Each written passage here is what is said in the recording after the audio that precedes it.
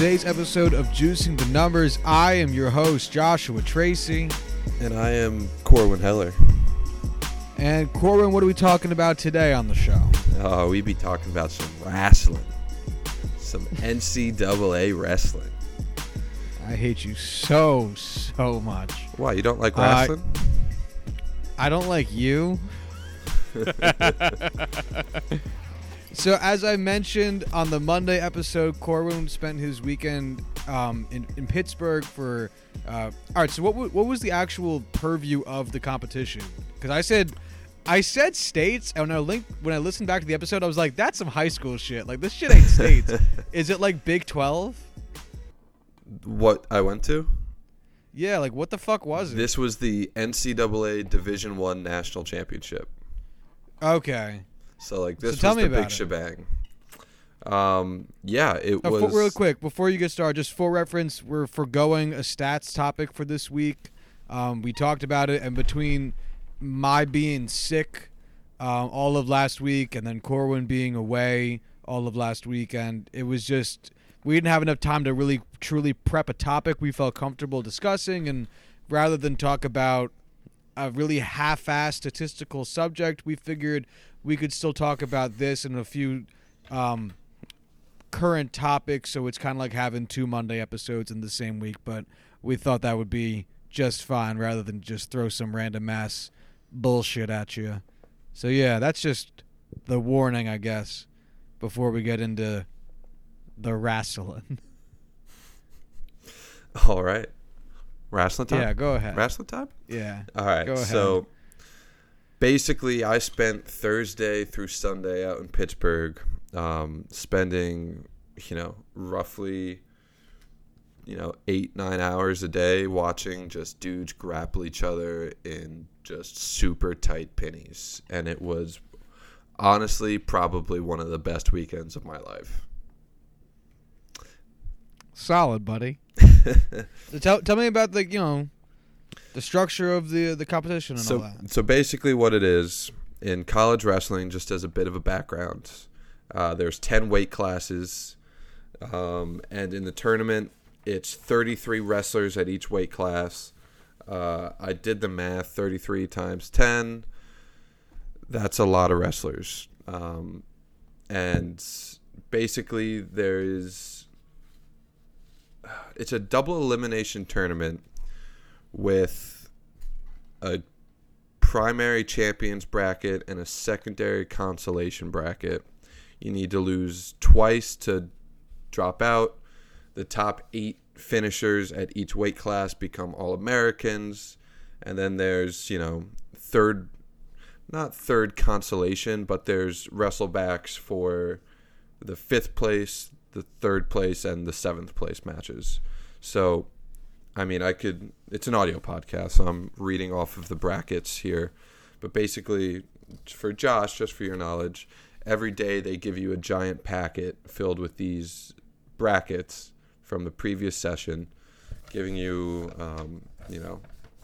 it's a bracket. It's not hard to explain. It's literally what you would think it is. And man, it's hundreds of matches. I think in all there's 640 matches throughout the entire tournament. I watched probably 600 of them. And basically how they set it up, it was in the PPG Paints Arena out in Pittsburgh, where the Penguins play. And they basically just take out the ice, throw 6 wrestling mats up in there, and it's just, for the entirety of the session. Well, if they run it like MSG, they were probably on top of the ice, because that's how I know MSG runs. I think that's how all hockey/basketball stadiums run it. They actually put stuff on top of the ice. Honestly, I have no idea. I've never actually watched them break it down, but that would make a lot of sense. Yeah, it's because I guess it's... Like, when you think about it, it makes so much more fucking sense. Because I thought the same thing. I thought that there'd be basketball shit underneath. But then you got to think, then they got to keep pumping water into the fucking place. Mm-hmm. And that just sounds like nonsense. So instead what they do is they add a layer on top, and then they put like X number of feet by X number of feet chunks of the basketball wood, right? The floor wood on top of the ice, which is why Rangers fans myself included, always complain about the ice being shitty at MSG because there's it is. literally basketball games happening on top of the ice. So I actually have seen them put together and pull apart like the basketball court at MSG when I was there actually for a Penn State basketball and hockey doubleheader. I just didn't see the part where they covered up the ice. I just saw them piecing together the actual, like, it is like it's like 6 foot by 6 foot sections of court that just piece together like regular flooring in your house. Yeah, it's kind of crazy to see. But anyway. Yeah, so basically all this happens in different sessions throughout the week. There were 6 sessions total. There's a morning and afternoon session on Thursday, Friday, and Saturday, with the championships being, 7, 8 o'clock Saturday night. Yeah, so just like to give you an idea of how much time I spent wrestling, I spent from 10:30 to 11 at night on Thursday watching wrestling, with like lunch breaks in between, but still. And then from 10 a.m. to 11:30 on Friday, and 10 a.m. to 10 p.m. on Saturday. So just I thought I was going to have time to get work done and like be able to piece something together for the podcast, finish homework, study for an exam I had yesterday, whatever. But no, it's literally just me sitting watching wrestling, and it was fantastic. How many matches were happening at one time? So they start out with 6 matches at a time, basically just rotating through. Like there's never any open mats. It's just whenever one opens up, another one starts right after. And then on the second day, they took out 2 of the mats. So they would have the championship bracket in like a middle 2 section. And then on the 4 outside mats, they'd have the consolation brackets. So you're burning through it faster than having to watch, all of these matches at one time, or having to split them up. And then Saturday, they had 3 mats in the morning. And then for the championships, they just put the one final mat on this giant platform in the middle and just let loose. Just for some further breakdown, because I've talked with Josh about this before the podcast, and he's unaware of how wrestling works. It's 3 periods long. The first period being 3 minutes. The second 2 periods are each 2 minutes. Scoring is 2 points for a takedown, which is basically just having the control of the other wrestler and taking him basically to his knees. You get a point from escape. So when you get taken down, if you can break free, you get a point. You get 2 points for something called a reversal. So basically, if you get taken down and without escaping, you flip it around and take down the other guy, that's another 2 points. And then the only other big thing is back points. So basically, if you take some guy down and flip him on his back, you get up to 4 points for doing that based off of how long you can keep him there. And then since this is essentially a team setting, the way they have it set up with like the dual matches between 2 schools, or for the overall tournament, teams earn points based off of winning a match and winning a match in bonus points. So there's a major decision. There's a regular decision, which is just winning the match. There's a major decision where you win by 8 or more points. There's a tech fall, which is if you win by 15 or more points, they stop the match and say, it's a mercy rule. Basically, stop fucking murdering this kid. Let him go. And then there's a pin. So basically, if you get both of the opponent's shoulders to touch the mat, the back of their shoulders, I should say, both of those get touched to the mat, it's a pin. If you had to give me a percent of how many of these matches actually ended in a pin, what would you say that was? Because I'd have to imagine that's like the ultimate, right? Right. I mean, Everyone that's the goal. Exactly. So the pin is like the big thing. If it's like the ultimate, I dominated you this match, I fucking pinned your ass. That's the big thing. Man, it's hard to say. I mean, I'm sure you guys have noticed by now, I'm a big Penn State fan, and Penn State wrestling at the moment is the best in the business. So we have a lot more pins than most teams. But just for reference, the two wrestlers who I'll talk about later, Jason Nolf and Bo Nickel, they have the career all-time pin record at Penn State, which is 60. So over 4 years, they've gotten 60 pins with roughly 30-some matches each year. Granted, in 5 matches so far in the in the 5 matches during the tournament, Bo Nickel had 3 pins. Pretty fucking cool. But, you know, they're not super common. So would you say somewhere like 10 or 20%, or is that even too high? Man, it really just... I know you don't have any actual numbers to base this off, and this right. is just kind of gut eye test feeling, but... I mean, for guys like Bo Nickel and Jason Nolf, this year it was closer to like 50%.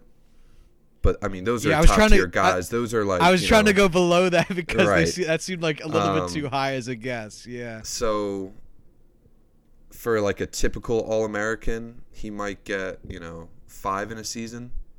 So, 15%. Maybe, 15, 20% if they're wrestling, a normal opponent.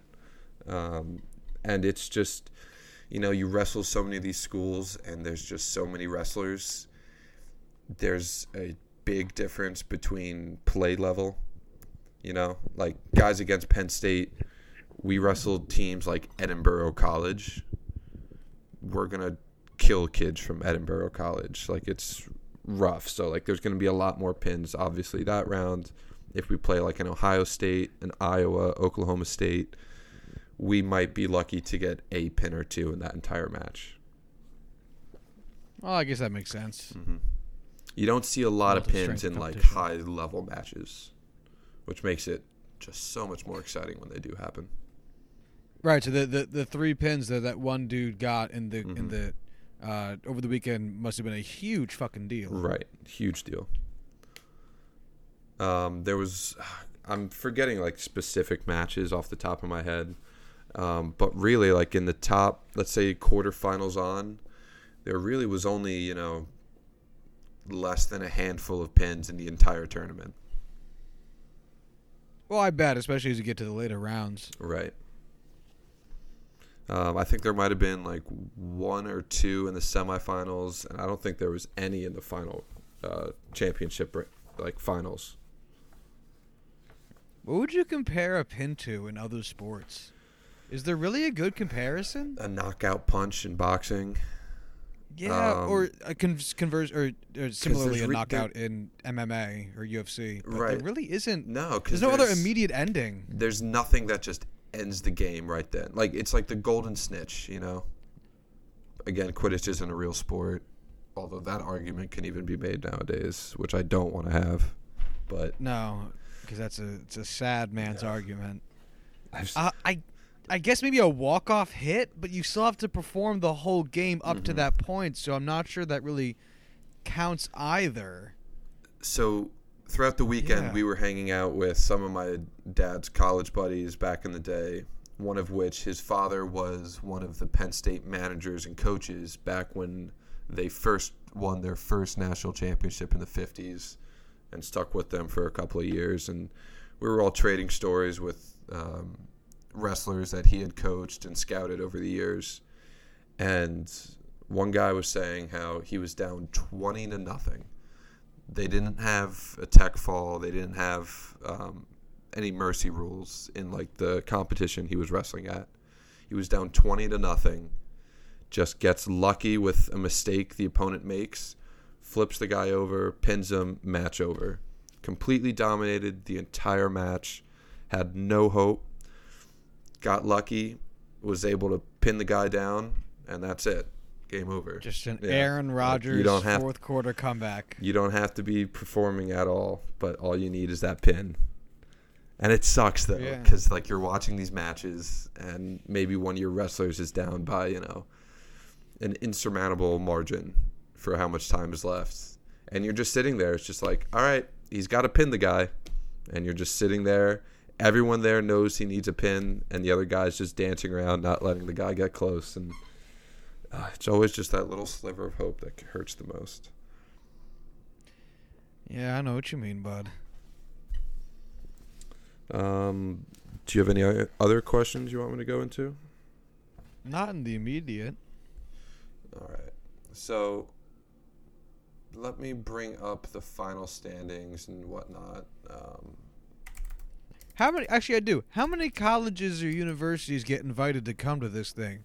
And can you come in as an independent wrestler, or do you have to? No, it's NCAA. I guess you have to be part of, associated with some kind of school. So how many schools go? So I know you said 330 some odd wrestlers, but right. So it's not the schools that get invited.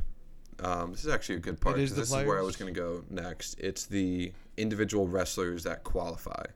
So basically, they have conference tournaments like you would have for basketball or football in a way, and based off of how you finish in the conference tournaments, you qualify. Like usually, it's the top 3 for major conferences qualify, top 2 for lesser ones, and maybe just the champion for lower level conferences qualify for the tournament. And then at the end, they'll have 50 or so, 45, 50 or so at-large bids that the NCAA can just hand out to wrestlers at any weight class. So, like, if a guy is hurt and can't wrestle, or, a top-seeded wrestler is upset in a conference tournament, he's still able to go to the NCAA championships. So, pretty much all the top 20 ranked guys, plus, champions who might have upset someone, and a couple of other big-name wrestlers get invited. But in all this year, there were 63 schools. Actually, that's not true. I have to actually look it up. There was 63. There was a tie at 63 between 8 schools. So there was 91 total schools that participated this year. I'm imagining amongst the fans, Penn State was probably very well represented. Yeah, being in Pittsburgh, Penn State was probably, I don't know, probably like 30%, 35% of the crowd. So the way it works is individual schools Pitt send schools and players? Pitt sent a handful of wrestlers. I don't know how many off the top of my head. Penn State, for instance, sent 9 out of the 10 weight classes. Pitt probably sent around 6, I want to say. But each school basically just gets an allotment of tickets that they sell to their alma mater, to their schools, and then bigger schools just get larger allotments of tickets. Schools with more wrestlers get more tickets, stuff like that. And what's interesting about that is Penn State is so popular right now amongst, wrestling fans. They always run out of tickets. So it's nearly impossible to get tickets through Penn State. And this year, you needed to have enough of what I think we call Nittany Lion points. So basically donations to the university in order to even buy the tickets. And it worked out to something like $100,000 in donations outside of tuition. Jesus. Just to be able to buy the tickets to go to the championships. How did your dad get tickets to this? So, my cousin Ryan, my dad's nephew, is the director of facilities for the Pittsburgh Convention Center, who buys tickets for the NCAA championships through whatever connections, they have with PPG Arena. And we got those tickets, which were fantastic. I'll talk about them later. But the people that we went with bought season tickets for Lehigh, University of Penn, Princeton, smaller schools who are still going to make the tournament. They buy season tickets and get the championship level tickets through those schools because it's cheaper than buying through Penn State. That's crazy. But yeah, our tickets were absolutely phenomenal. We were equivalent to like the 30-yard line, maybe like 3 or 4 rows back, row H, whatever that is. I don't know numbers. Oh, it's gorgeous. Yeah, it was fantastic. That's great. man, like we just had some great views of the entire wrestling tournament, all 6 matches. It was fantastic. Remember those seats we had to the doubleheader in Baltimore? Yeah. Oh, that was so great, Honestly, wasn't it? that was fantastic. You can it tell was that so story. good. I mean, I saw much a story. We went to Yankees had a makeup game in Baltimore because we had so many fucking rainouts last year, and it was actually Players Weekend because I remember they wore the Players Weekend jerseys, which was super weird in person to see the Yankees not wearing pinstripes or road grays, and we bought the lower section seats for the first game at like $60 a pop, which is still fucking nothing. And then we bought shitty seats for the second game, and then just went up and waited to see that Camden Yards would not fill up, and then ended up sitting in basically our exact same fucking seats again after like the second inning or so, which was great. Actually, Matt and I just bought our tickets for the Kansas City games, so I'm fucking playing pumped the Yankees, about I that. assume. Yeah, we bought tickets right next to the Yankees dugout, and for the Friday night game, and then for the Saturday night game, I bought seats literally up against the Yankees bullpen. So I want to like get there early and like see if I can get the attention of whoever the fuck's starting that night, and just be the gigantic ass Yankees fan that I am.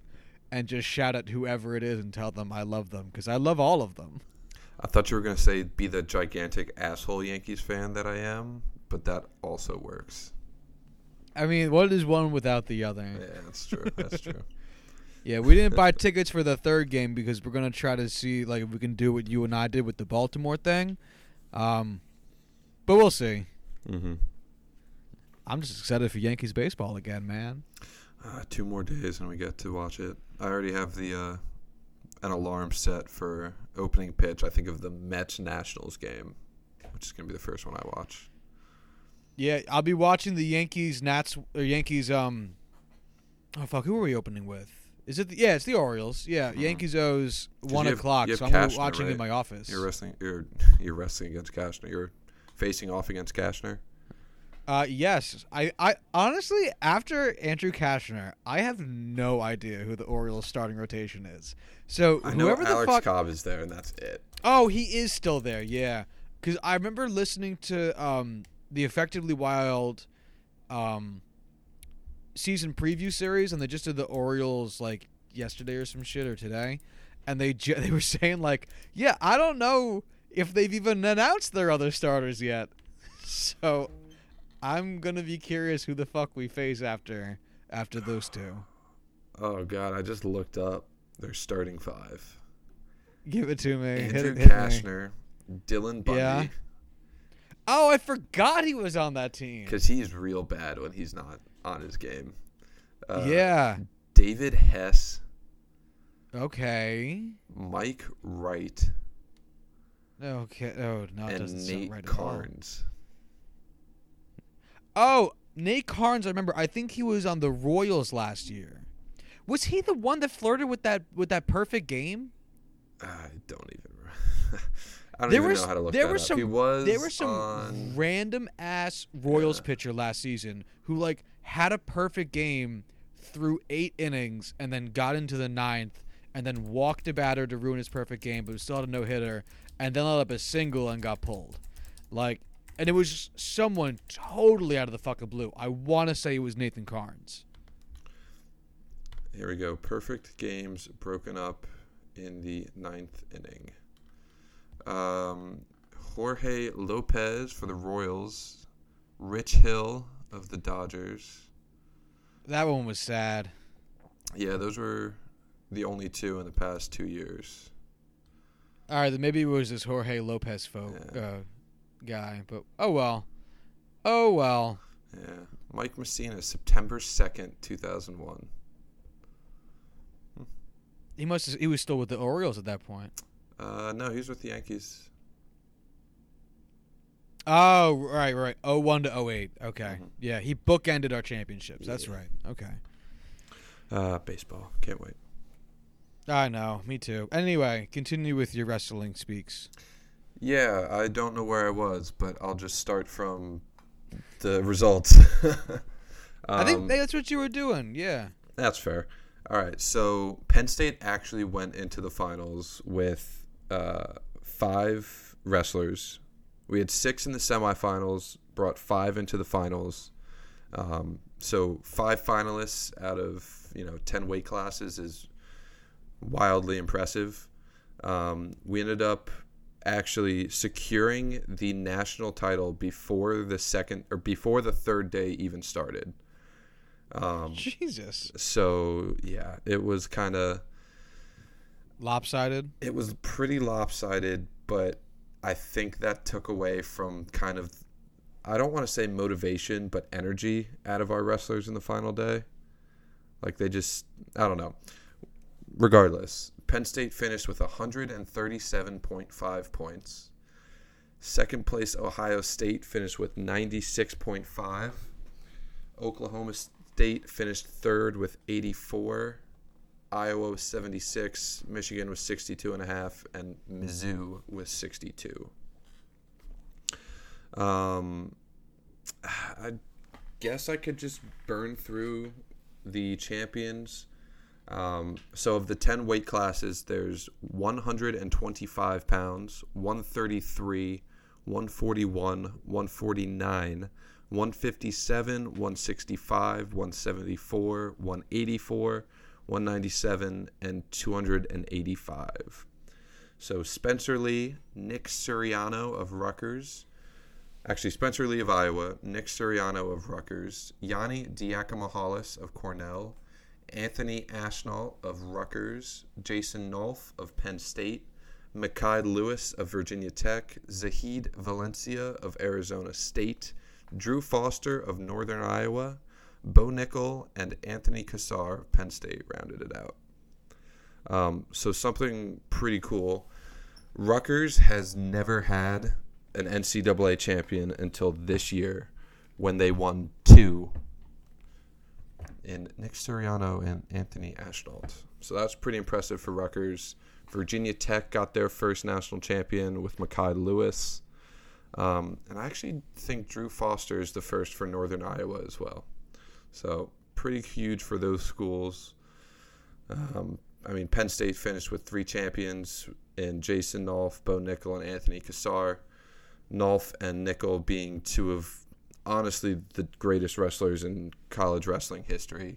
Just absolutely dominant. They each won their 3rd national title. Both are 4-time finalists. They have just been absolutely dominant over their careers. Like I said earlier, they both hold the record for career pins at Penn State with 60. Bo Nickel essentially had a pin in like 70% of his matches this year, which was phenomenal, unheard of. It was great. Out of the big matches, Mekhi Lewis was probably the biggest upset, defeating Penn State's Vincenzo Joseph, who was the... Ooh, what a name. Vincenzo Joseph. Oh, my God. I love Chenzo so much. I was absolutely heartbroken when he lost. But basically, so before finals, the top 3 at this weight class were Vincenzo Joseph, Alex Marinelli, and Evan Wick. Mekhi Lewis beat all 3 of them on his way to the national championship. Absolutely was dominant. I didn't think there was any way that Alex Marinelli was going to get upset at all in this tournament. I thought Vincenzo didn't even have enough to beat him. This kid, Mekhi Lewis, was a world junior champion. Burned through all 3 of those guys. Just deservedly took home the most outstanding wrestler of the tournament trophy. Just killed it. Anthony Cassar upset Derek White in a wild match. Max Dean lost out to Drew Foster in one that just came down to the wire. Just looking back, like these were some pretty fantastic matches. Except for Nick Suriano over Dayton Fix. That one was fucking dumb, and I hated it. Basically just... Do you remember that Floyd Mayweather Manny Pacquiao fight where Floyd just kind of stood around and just like threw some punches in here and there. Where Floyd played his game, which is a really shitty, like not fun game to watch, but it's literally what everyone was expecting to happen. Now just imagine. Yes, I remember what you mean. But imagine both boxers doing that, where both of them are just playing super defensively. No one's taking any shots. They're just kind of standing around, circling each other, not doing anything, just waiting for time to run out. That's what this 133 match was. It was dumb. I hated it. Yeah, it sounds fucking lame. Probably the biggest match outside of this was a rematch of last year's national title at 157 between Jason Nolf, again of Penn State, and Hayden Hidley of NC State. Nolf beat him in the finals last year. They wrestled in the semifinals this year, and it was a super tight match down to the wire. Nolf was up by 1 point with 30 seconds left. They were in a neutral position, which means both guys were facing each other. No one had been taken down, quote unquote. And they both have a chance to go for a takedown. Nolf to steal the victory, Hidley to steal it away from Nolf. And with roughly a second and a half left, Hidley dives in and looks to start taking control of Nolf, is able to bring him to his knees with just milliseconds left on the clock. They call it with a timer. They don't award a takedown, even though he got control, and it looks like he took him to his knees. They challenge it. They go to video review. Everyone is in their seats just biting their fingers, waiting to see if Nolf gets knocked off. They go to review. They say, hey, they took him down, but it wasn't in time. We can't award any points. Nolf walks away as a finalist, ends up winning the match. In an interview immediately after, Nolf was like, fuck, man. Well, he didn't say fuck. He's too nice for that. But he's like, damn, that should have been 2 points. He should have beat me. In the stands, it looked like he should have beat him. I am not going to complain about the refs here because it worked out in my favor. But honestly, it could have been like riot worthy if that was in the finals. Like, people would have thrown fits if something like that happened. Like, it would be the equivalent of a guy running in for the game-winning touchdown after being down 6 points with like half a second on the clock, and they just spend 5 minutes watching whether or not the ball crossed the plane right as time expired. And just everyone there thinks they know the answer, and the refs are just like, fuck it, we don't know. Just give them the victory, whatever. So, like, dangerously close to the Rams-Titans Super Bowl. Yeah. Dangerously close.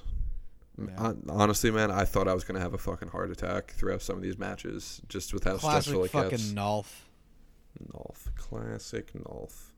Classic Nolf. So, out of the desire to be a good co-host, I decided to Google greatest wrestlers of all time, see if there was, any college information there. I could see if I could find, maybe some old Penn State dudes. No, every single result is just WWE, which, of course it is. I don't know why I thought I'd get Olympic-style wrestling. You have to just throw college wrestling in front of it. You just have to throw best college wrestlers of all time. Did you ever get into WWE? No. I never did either. I tried watching it because one of my roommates in college was big into it, and I can appreciate the pageantry, but I just don't care. I just don't care. I'm the same way. Although I do I like clips on YouTube. That's what I like. Yeah. Like, looking back, if I grew up in the 80s when, Macho Man Randy Savage and the Ultimate Warrior and Hulk Hogan were running the show. Actually, I think Hogan was after that, but whatever. I probably would have gotten into it just because those guys are just such characters. But whatever. Well, number one on this list of the Sports Illustrated 101 greatest wrestlers of all time is Ric Flair. That kind of wrestling still. Classic Ric Flair. And then it's number 2 of Shawn Michaels. And then number 3 is Stone Cold Steve Austin. Number 4 is The Rock. And number 5 is The Undertaker. So, I know most of these names. Number 6 is Dusty Rhodes, and I have no idea who the fuck that is.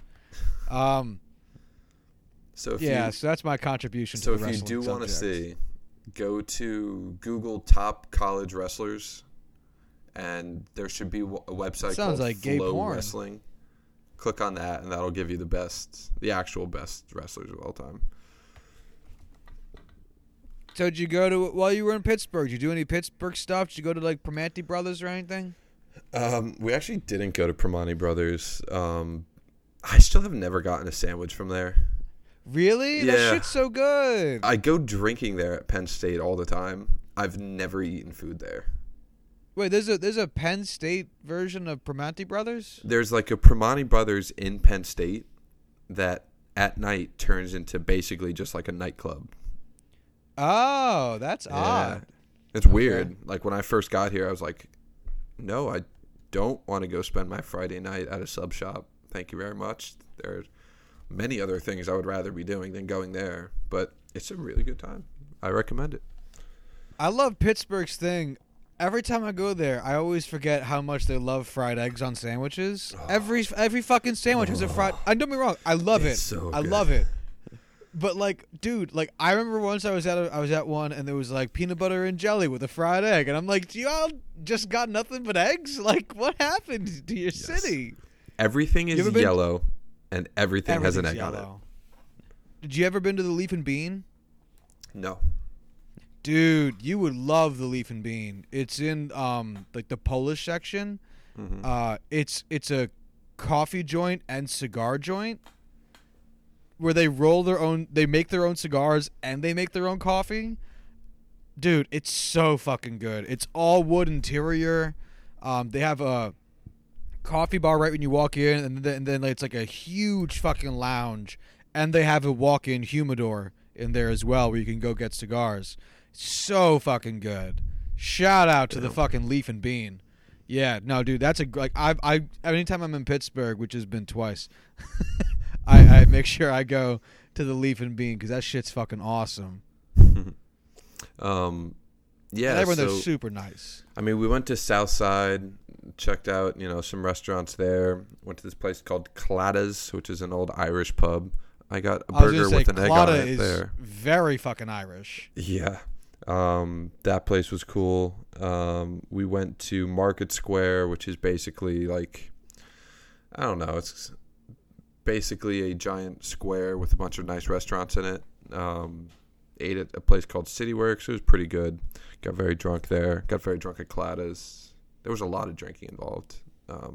It is Pittsburgh. It's Pittsburgh and my dad's college buddies. So yeah, a lot of drinking involved, and I didn't have to pay, which means I actually did drink a lot. Where else did we go, man? We checked out the Pittsburgh Convention Center. They had a fan fest there. That was pretty cool. Got my picture taken with the championship trophy. That was pretty cool.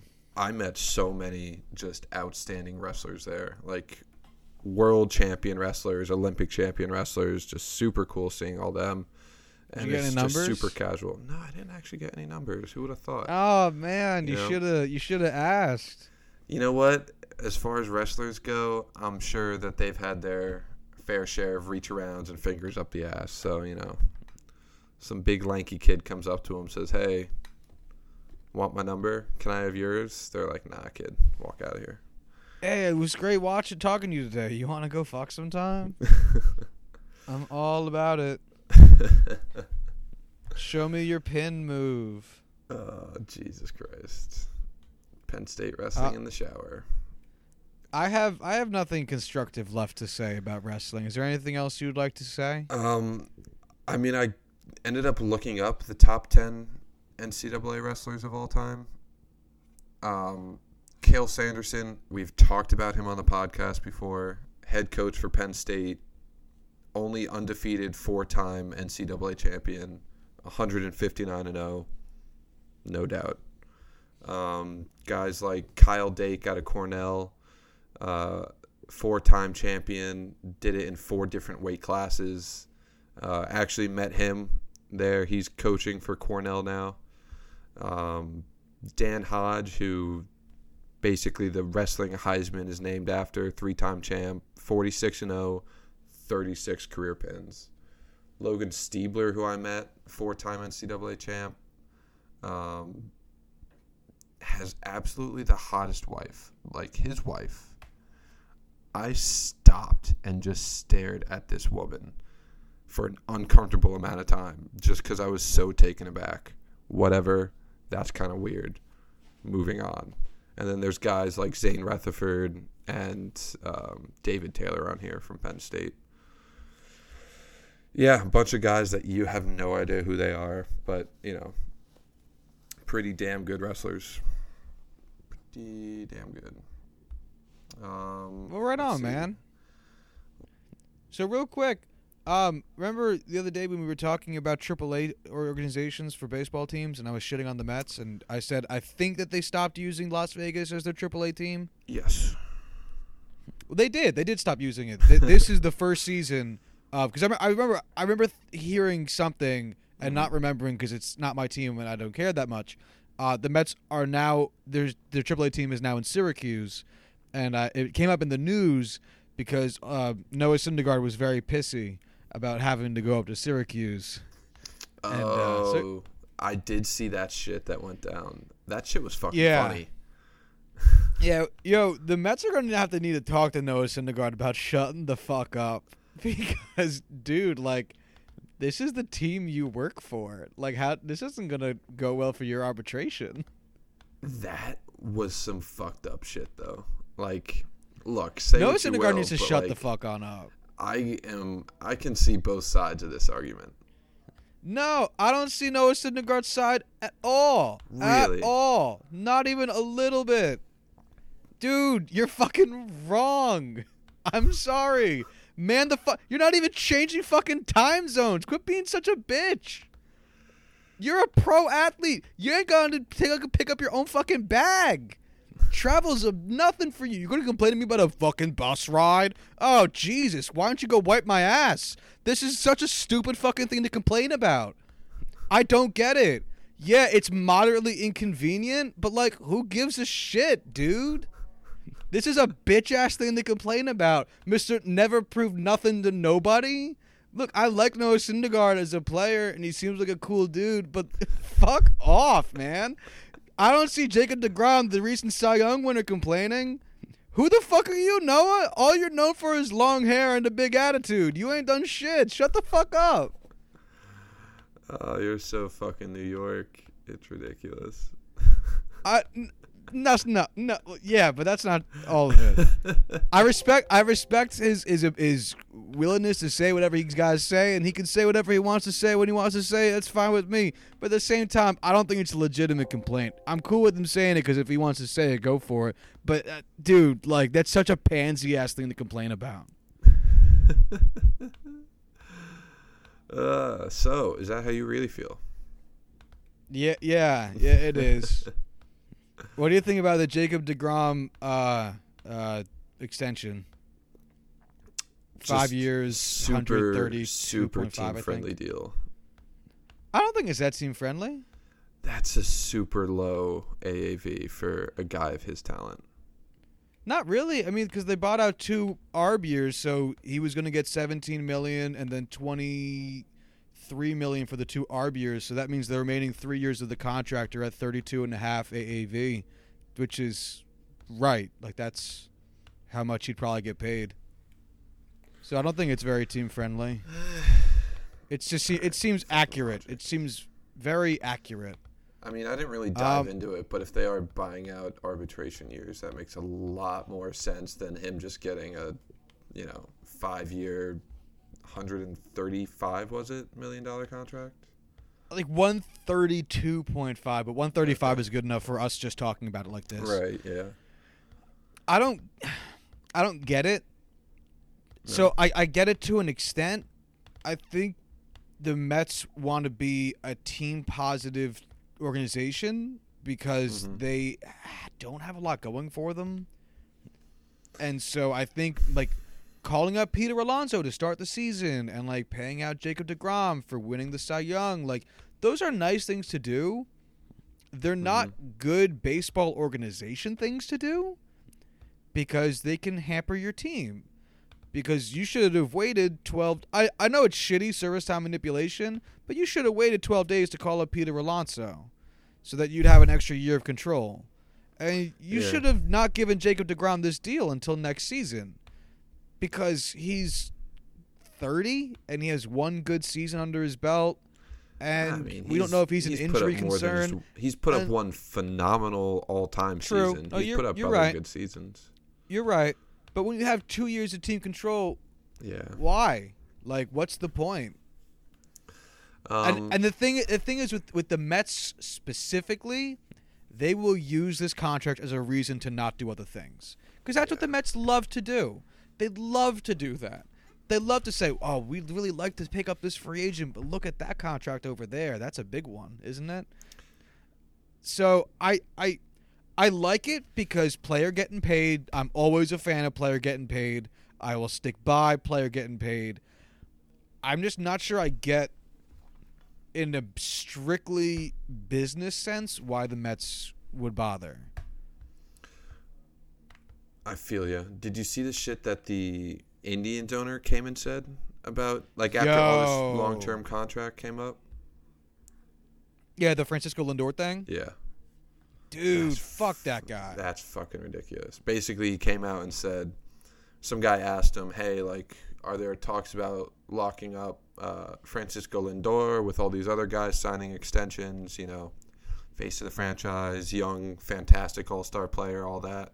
And he's like, look, you should just enjoy what's going on right now. I think he said enjoy him while you got him. I'm actually was looking the exact for it verbiage. right now.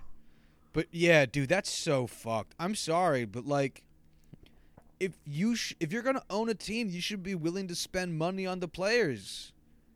I mean, fuck, man. It sucks seeing owners not willing to do that kind of shit. And I know this is coming off the heels of me just complaining about the Mets signing DeGrom to an unwarranted extension, or at least a premature extension. But I'm not against the player getting paid. I'm just against that specific piece of that conversation.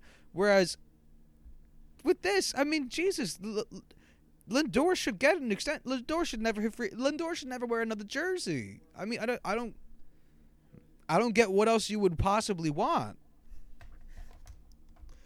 Like, I just don't get why a team like the Indians, who have had so much success, can just turn around and say, yeah, I know we've been really good with these players and we've been competing for a World Series, but, you know, we're not going to sign any of our players long term because I know you want us to continue competing, but we're just not interested in, you know, spending money. Like, it's ridiculous. Like, it should be an anti-competition issue with the MLB. I'm with you 100%. And what are they going to do when Jose Ramirez is owed a contract extension? You know? Right. They're going to release him too? I get why the Marlins did what they did, because there was a whole set of circumstances around what the Marlins had to do. Right. There was a whole set of circumstances around what the Orioles had to do. Circumstances which don't exist with the Indians. No. There's no especially because you're going to be seeing other contracts coming off the books soon. You're going to be seeing Corey Kluber coming off the books in the next few years. And Carlos Carrasco, Carlos Carrasco just signed an extension, didn't he? 4 years, right? Something like that. Mid-level Close deal. enough.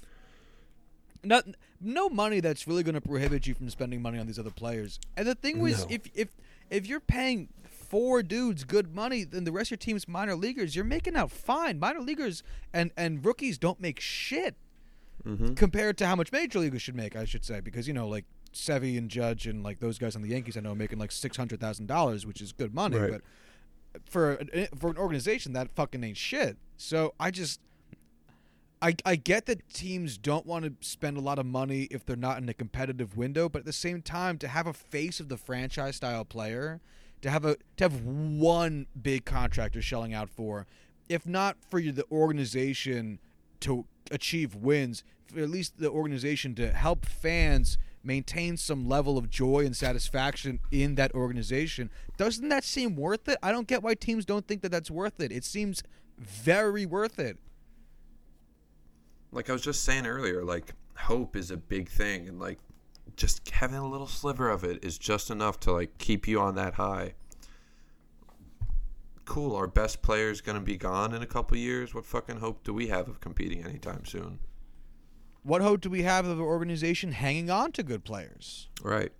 So Paul, I'll give the Mets that kind of credit. The Mets, if they ever want to keep a player that they've had under contract or that they've had on their team, they will keep that player. I will give Mets a lot of credit for that. David they will Wright. hang on to their guys.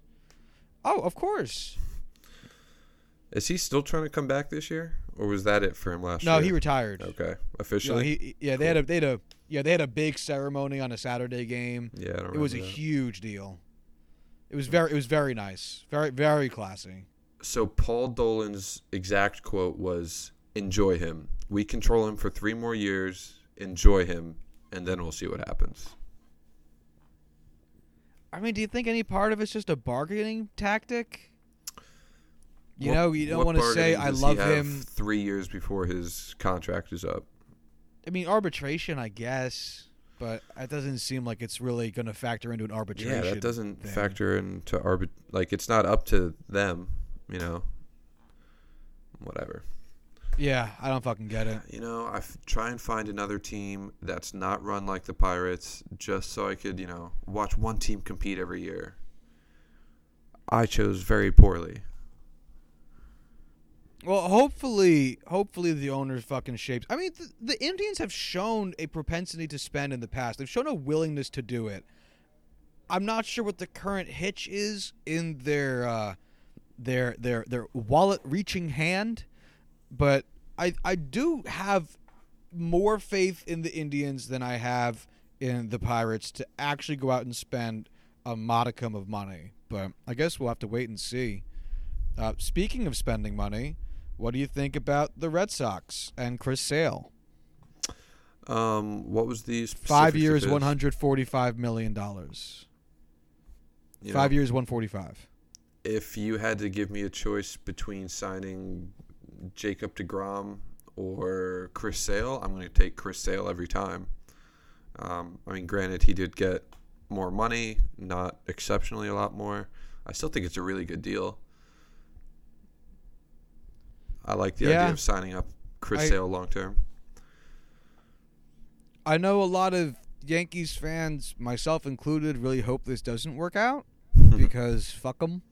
It's the Red Sox. And a lot of people have been pointing to Chris Sale's second half struggles throughout his career, which I think is fair to an extent, but people are acting like his second half of last season is a predictor that he's going to be at the end of his rope by the end of this contract. I don't think that's true.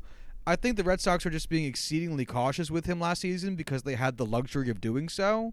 They didn't need to lean on him. They had a very comfortable lead in their division at that point. I mean, there was no reason to ask him to keep coming out when a DL stint didn't hurt them like at all. So, as much as I hate to say this, this makes total fucking sense, and it's a very good contract for both sides. What about the Paul Goldschmidt deal? 5 years, 130. Again, I think this one I'm a little less on just because I thought he showed his age a little bit in the start of last year. He proved me completely wrong later last year, but Goldschmidt's what, like 33 now? Is he that old? I think he's an old fella. You know what's funny, though, is I've always thought of him as old. I've always thought of him as being 31. like 32, 33. Yeah. Okay. That's actually not terribly. Takes him to his age, Yeah, 36. That's actually not that bad of a deal. A guy of his caliber, he's, a first baseman. He's a Jacob deGrom, Chris Sale. I don't think he's quite nearly as important as those guys, but I think he's going to do wonders in St. Louis. I think he's going to have a fantastic year. So why not? They got plenty of young talent in St. Louis to that they don't have to pay for a little while. So how about you? Yeah, you have all the things I would have said. Him and Matt Carpenter will be fun together. This is a good deal for both sides. I don't know what else there is to really say about it. Only two other ones I wanted to talk about: the Astros and Justin Verlander, 2 years, $66 million. Again, I think the money is kind of on the ball for what Verlander's value is. I do like that it's only for 2 years because he's like 36. He's an old motherfucker. Yeah, I think he's 36 now, so I think that takes him through his age 38 season. I'm just going to double check. Yeah, he's 36. Yeah, that's wild. But hey, Justin Verlander for 2 years, can't really complain about that. I mean, yeah, this seems just so on the nose. I mean, 2 more years is a very safe commitment in terms of time. $33 million a year is exactly what you'd expect to spend on an ace starting pitcher in this market. This is also so not interesting because it's so perfect for both sides. Yeah, it's like there's really nothing to even talk about. Really. Yeah, I mean, it also seems like, good on the Astros for rewarding the guy who probably was the main catalyst in them winning the World Series. Yeah, so, for sure. Man, he's so good. All right, and he is Sorry, go ahead. MVP, Cy Young, Triple Crown, Rookie of the Year, 7-time All-Star, ERA title, Major League Player of the Year, ALCS MVP, 2017 World Series. Yeah, the dude's dirty fucking nasty. Pretty good. And 63.2 WAR. Anyway, final one. Mike Trout. 12 years, $430 million. So much fucking money. I still think it's less than I would have tried to. Well, I think it's still less than what he's worth, but I think he definitely got exactly what he wanted. I love it. I like that he's going to stay in Anaheim, not Anaheim, Los Angeles for his career. It's Anaheim. Whatever. It's Anaheim. Yeah. It's all the same. Yeah, he's worth so much more than this. Like, he's worth so much more than this in money and in life. But yeah, I mean, 12 years takes him through the end of his career pretty fucking much. Yeah. And if he still has life in him at that point for baseball, I'm sure that the Angels will give him more time. They seem like a very stand-up organization. Oh, for sure. In terms of AAV, it's not even really that bad. It does beat out Greinke for like most ever, but it's still like not unreasonable, especially when you consider that the Angels will have more money down the road. Contracts will probably inflate in size. Inflation won't be much of a deal, but it'll be a small mitigating factor. So by the latter 6 years of this contract, I doubt it's going to be such a huge deal, especially when Albert Pujols comes off the books. I really don't think it's going to be that big of a deal. When is that? Yeah, I mean, that's a great question, actually. I want to say 2021 is the last year of Albert Pujols' contract. Oh, okay, so that's not too bad. So it's coming up. But, I mean, it's been proven right just now that it's not so horribly offsetting or off-putting that they're not going to sign other people because they signed Mike Trout to the largest contract in every single way you could possibly want, while still paying Albert Pujols, whose last year of his contract is 2021. Josh was fucking right. Which is also his age 41 season, which I think also shows that the Angels aren't so afraid of age as maybe some other organizations have shown that they might be. I mean, to be fair, he probably should have stopped playing at age 38 when this Mike Trout deal is going to be up. I mean, granted, Albert Pujols can still, he should have play to an extent. Look, man, Albert Pujols is like my generation or our generation's like Ricky Henderson in that he's just going to play forever, and I'm so okay with it. Like, if Albert wants to go out and sign 1-year deals at the age of 42, dude, I'm here, man. Let's go. I'm ready for 45-year-old Albert Pujols playing first base, trying to hit singles, struggling around bases. I love him so much. You have to remember that I am still somewhat I'm still new to this sport to a degree. Like, I don't have the same history with Albert Pujols that you do. Like, I never really watched him growing up. I only know Albert Pujols as an Angel. I don't know him really as a Cardinal. And as much as that hurts for me to admit that, but like, I don't know Albert Pujols when he was at his peak. I only watched Albert Pujols with the Cardinals when he played in the World Series because there wasn't really much interleague play, and even if there was, I wouldn't remember it, because that means I'd be playing, or the Yankees, not me, would be playing him once every like 3 years, and I have just no recollection of that. But I remember him. I remember all of his Angels tenure.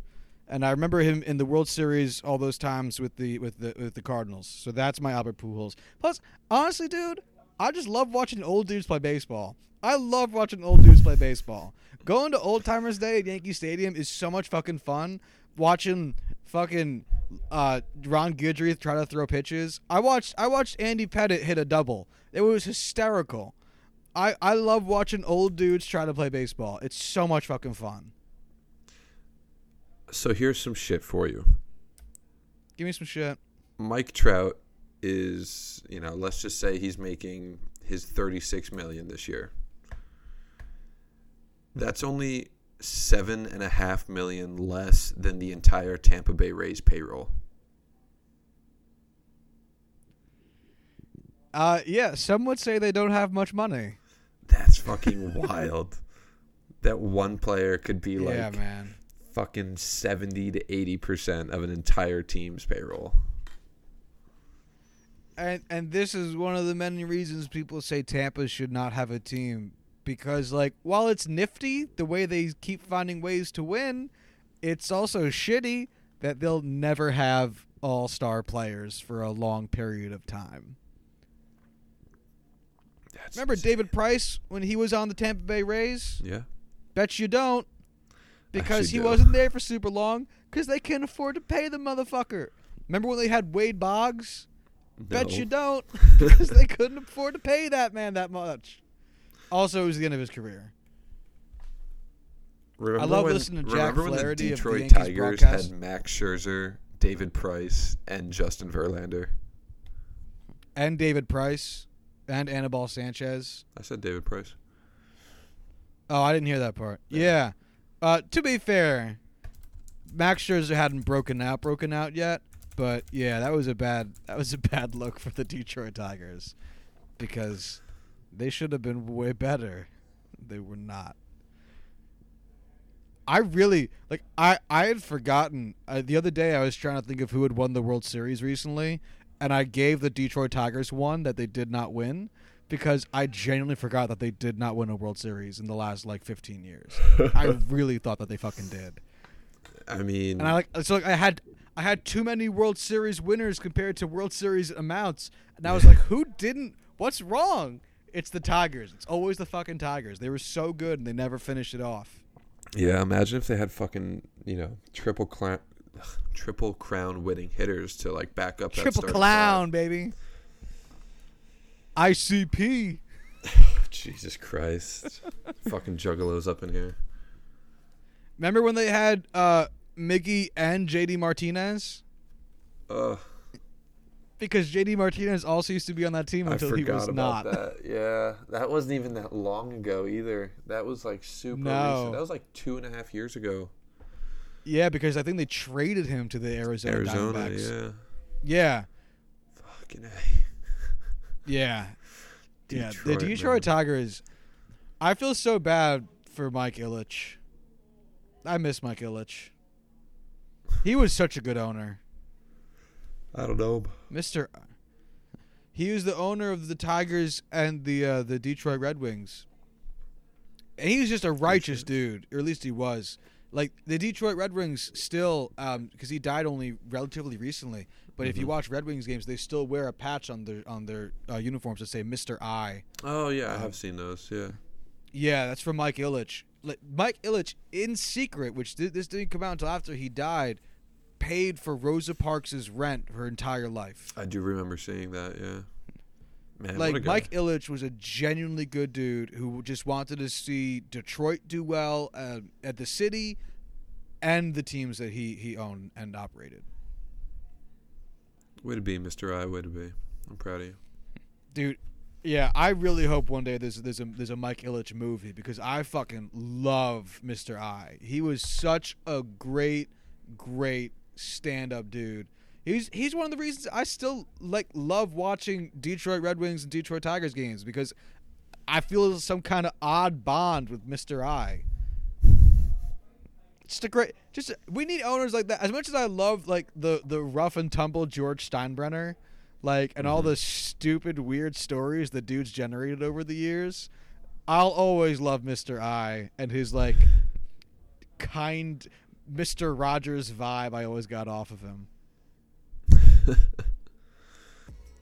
All right, if you want to reach us on Twitter, you can do so at JuicingPod. It's JuicingPod. If you want to find our website that has show notes for this episode and all previous episodes, you can do so at juicingthenumber.wixsite.com/website. If you want to reach us via Gmail, you can do so at juicingthenumbers@gmail.com. And that's all for us today, folks. Y'all have a good one. Penn State national champs.